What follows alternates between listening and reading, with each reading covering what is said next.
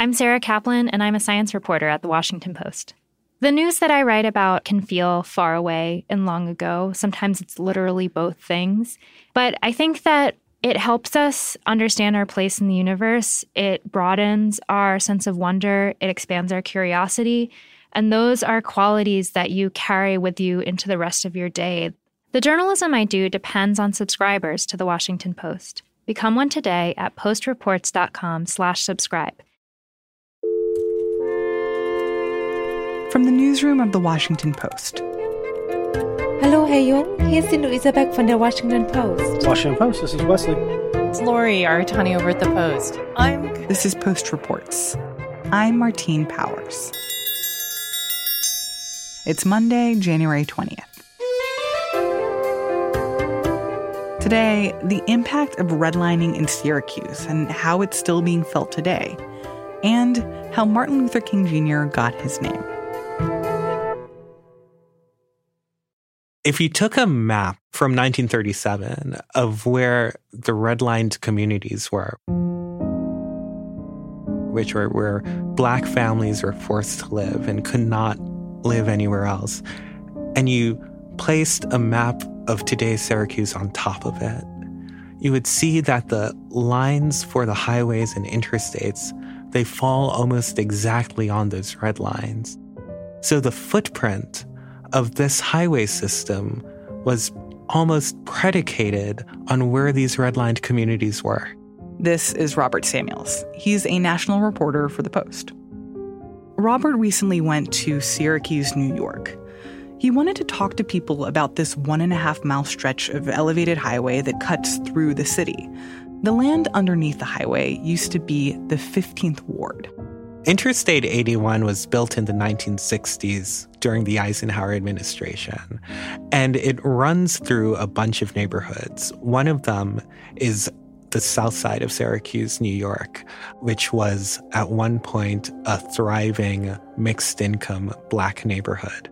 When you look through this particular section of I-81 that runs through the 15th Ward, you start to realize that this cut through a neighborhood, that it wasn't just some random place, some empty, vast wasteland where a highway was built. And then you have to start asking yourself some sort of questions, like, how did it end up in this place? And what happened to the things and the people that were there that existed before the highway was there? So you went back to basically answer some of those questions. Yes. What did you find out? Well, I found out that this highway was built atop of an African-American neighborhood with a very rich history, that it was a place that was a destination for a lot of people who are migrating from the South in need of manufacturing jobs to start a new life for their families. And when I spoke to people like Charlie Purcell, he told stories upon stories of the type of Black-owned businesses there. We had grocery stores, we had fish markets, we had homeowners, a lot of homeowners on Elman, Harrison, and Adams Street, Washington Street, in the 15th Ward. There were Black doctors, there were Black grocers, there were Black dentists, and it was a community that made everyone feel proud. Do you remember the names of some of the businesses that were there? Yeah, I remember a lot of the names. The Bessie grocery store, Mr. Bessie was the first grocery store we had. And that was located on the corner of Elman and Madison, I believe it was. Mm-hmm. We had gas stations. Now, it was also a segregated community. And that means that the people who lived in the 15th Ward largely lived there because they could not live anywhere else. Before the highway was built, Black people in Syracuse were barred from looking for housing outside the 15th Ward. Then, in the 1930s, the federal government started loaning money to homeowners to fix up their houses. But homes in the 15th Ward were shut out. Banks deemed them too risky for investments because they were in a Black neighborhood. It was redlining 101. So essentially what happened is without that ability to invest in the neighborhood started to sink into blight. And then things started changing pretty rapidly over the course of the next 10 or 20 years. The types of incomes started to deplete. The housing started to deplete.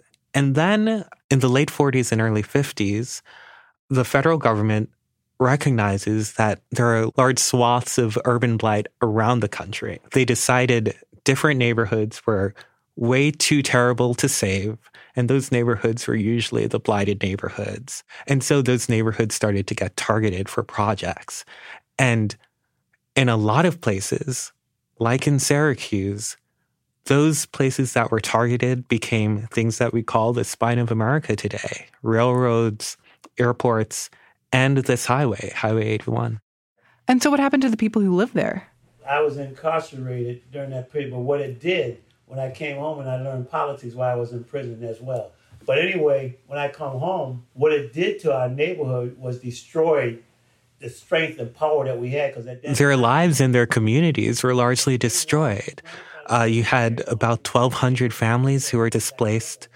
400 to 500 businesses were lost. 90% of the structures that existed before the highway was built completely disappeared. My siblings and cousins that had to move away from that area because they used to live right on Harrison Street where the hospitals are right now and stuff. And Adams Street, they had to move from those areas and they came up to the east side. And if you talk to a number of residents today who currently live in the 15th Ward, they don't know that history. They don't know that just a little more than a half century ago, there was this neighborhood that was interesting, that there were Black businesses there. It was practically, not only was it erased from the map, it was sort of erased from the history of the community. So why did you go back there now to learn more about the history of this highway? Well, I went back there now because there's this really interesting debate because the highway's about to come down. Highways are only supposed to last between 50 and 70 years. After that, the elevated part of the road starts to become structurally unsafe. You can totally rebuild it, but that costs many billions of dollars. The cheaper option is to just demolish it. And that's what the state of New York wants to do. Get rid of the overpasses and build a boulevard with bike lanes and pedestrian crosswalks and wide medians with plants and trees. And there would be space to rebuild some of the neighborhood. And so within that community, there's this new interesting debate that's starting that's saying, okay, well, if this highway comes down, what are you going to give us? Because you sort of ruined us. And so this transportation project, this slab of concrete that runs through a neighborhood, all of a sudden, they weren't talking about it in terms of infrastructure anymore. They were talking about it in terms of reparative justice or reparations. We're looking at it 100% through a restorative justice lens. And so we're looking at, like, this is a civil rights issue, this is a civil liberties issue, this is a due process issue. When I spoke with Lanessa Chaplin, who's a organizer and a lawyer at the American Civil Liberties Union, she said that this was really their chance, that now there was an awareness about some of the historical discrimination that wasn't there before. When we hear those kind of stories, we just, I think it's important to understand our history. And I was born and raised here. I had never heard of the 15th Ward. Really? I was born and raised here. I'd never heard of the 15th Ward. And when I do presentations, and I now I ask every class, have you ever heard of the 15th Ward? No. I mean, if you're over 50, maybe. But, growing up, we didn't, did you know, by the way, there was this Black community that used to exist where 90% of the Black folks lived and had jobs and businesses. And no, it's a foreign concept. We had never heard of it. And now might be the chance to seize an opportunity to do something that would be good and honor the legacy of the 15th Ward. So this could be a way of atoning from what's happened in the past, not just how we usually think of reparations in terms of giving people money, but basically investing in the infrastructure of this place because of what had happened before. Yeah. What they're saying is that the government owes them something because not only was sort of the theoretical community lost, wealth was legitimately lost. More than 400 businesses were destroyed. People had to uproot their lives. They lost houses. They lost property. And what they're saying is not just invest in the neighborhood, but also find ways to invest in Black neighborhood and Black entrepreneurship, and also make sure that this place doesn't gentrify, that if this highway comes down and you connect us to the other part of Syracuse, which is better off, so we don't get displaced again. What they don't mention is like how they're going to now tie in what they did 55 years ago and try to remediate those efforts moving forward. They do acknowledge that the original build caused great devastation to a working class Black community, but they don't incorporate that language into the plan. And so we're saying go a step further and start incorporating that language into the plan. So what does that look like? The government is exploring a number of ideas for how to deal with the crumbling highway. And activists from the neighborhood have proposals of their own for how to do it equitably. Their dreams are that this can be a good thing for them. And they come in a plethora of ideas. One is to freeze property taxes for people who are living there so they can remain in the neighborhood when it improves. You know, what kind of things are you going to do to these people's property to restore them back into a place where they were before the viaduct was built? And so what are we going to do to improve their land value and their land use without gentrifying them out? Another one is to be bought out, to say, all right, federal government, give me money, because actually living near this highway probably isn't a good thing for me. The people who live along there, they inhale lots of dust, lots of grime. And I bet that translates into higher rates of asthma for the people who live around there. Absolutely. Asthma rates within the city are twice as high as they are in the suburbs. And when I spoke with Rydell Davis, he told me that when he was growing up, he thought asthma was a hereditary trait. He had it. It was terrible. His grandfather had it. It was bad. His mom had it. It was bad. And now he sees it in his son, which terrifies him. So that's a consideration that people are looking at as well. So this idea of tearing down the highway, at least in this part, it seems like something that the government is seriously considering. And obviously it seems like something that the people in the 15th Ward in many cases want to see happen.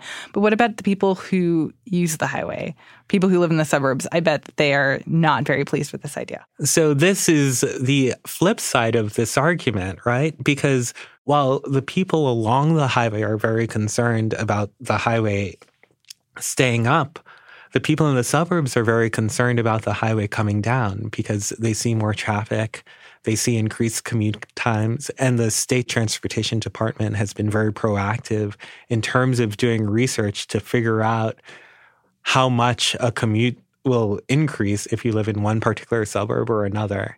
And usually it's about 10 or 15 minutes, which drives a lot of people in the suburbs a little batty. I find this story so interesting because it's a thing that a lot of other cities have considered too, right? As you know, I used to cover transportation, and I remember people talking about this idea that, as you said, a highway or a highway overpass particularly, it only lasts for like 50 or so years, and that's like the natural life of a highway. And that you have the legacy of these decisions that were made 50 years ago, and that only now do we have this opportunity to like reassess those decisions, and that a lot of communities are looking at their highways and saying it would cost so much money to rebuild this thing.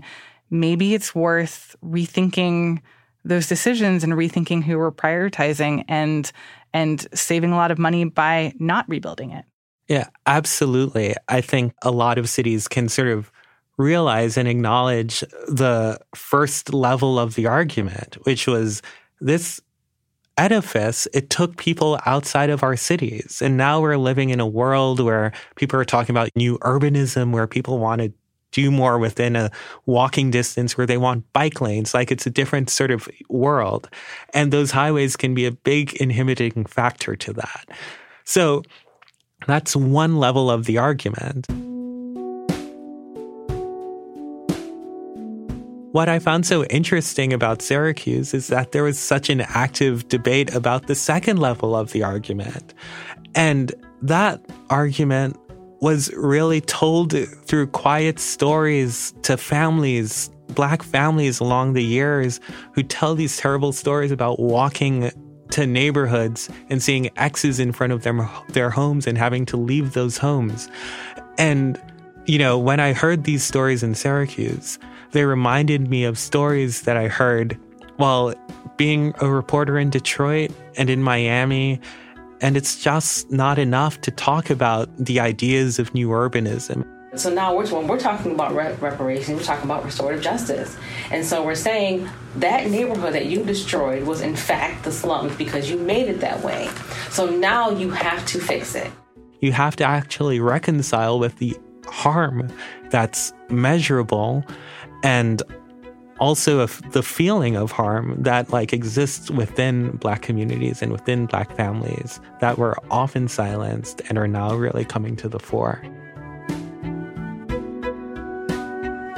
Robert Samuels covers politics, policy, and people for The Post.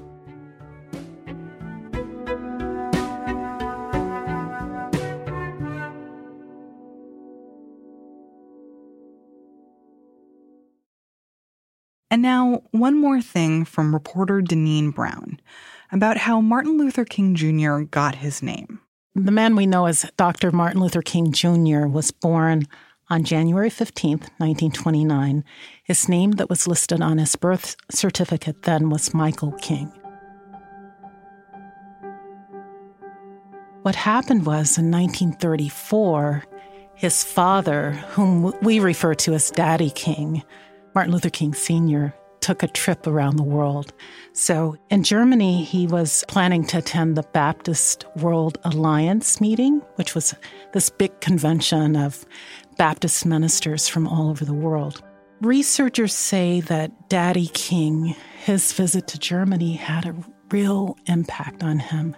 There he studied Martin Luther, the theologian, who created this split in Western Christianity, right?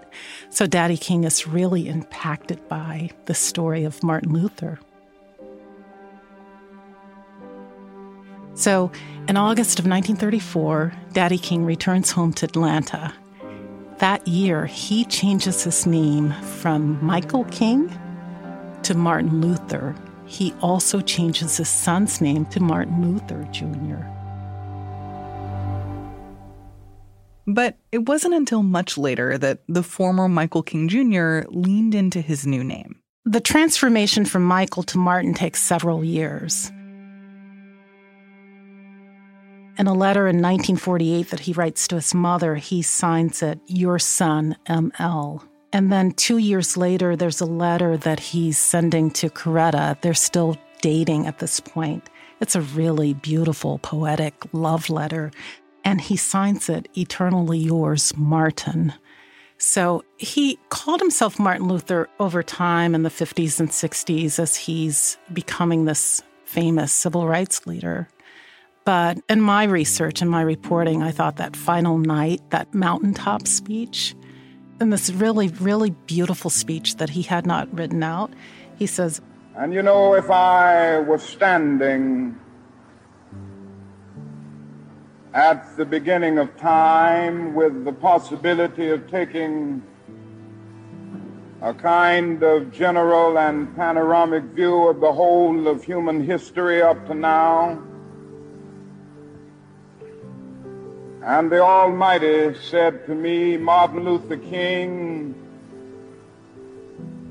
which age would you like to live in? I would take my mental flight by Egypt.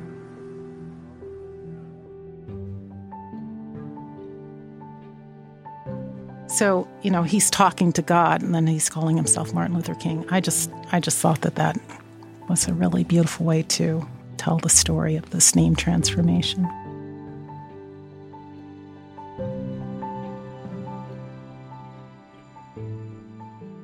DeNeen Brown writes about Black history for The Post.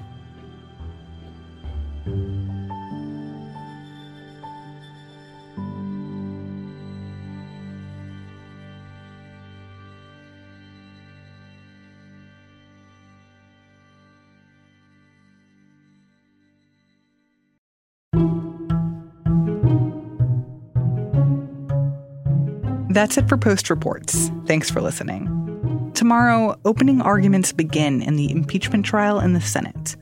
Because the proceedings will start at 1 p.m., our episodes this week will be coming out a little later in the evening. We want to make sure that you're getting the latest updates from the trial. I'm Martine Powers. We'll be back tomorrow with more stories from the Washington Post.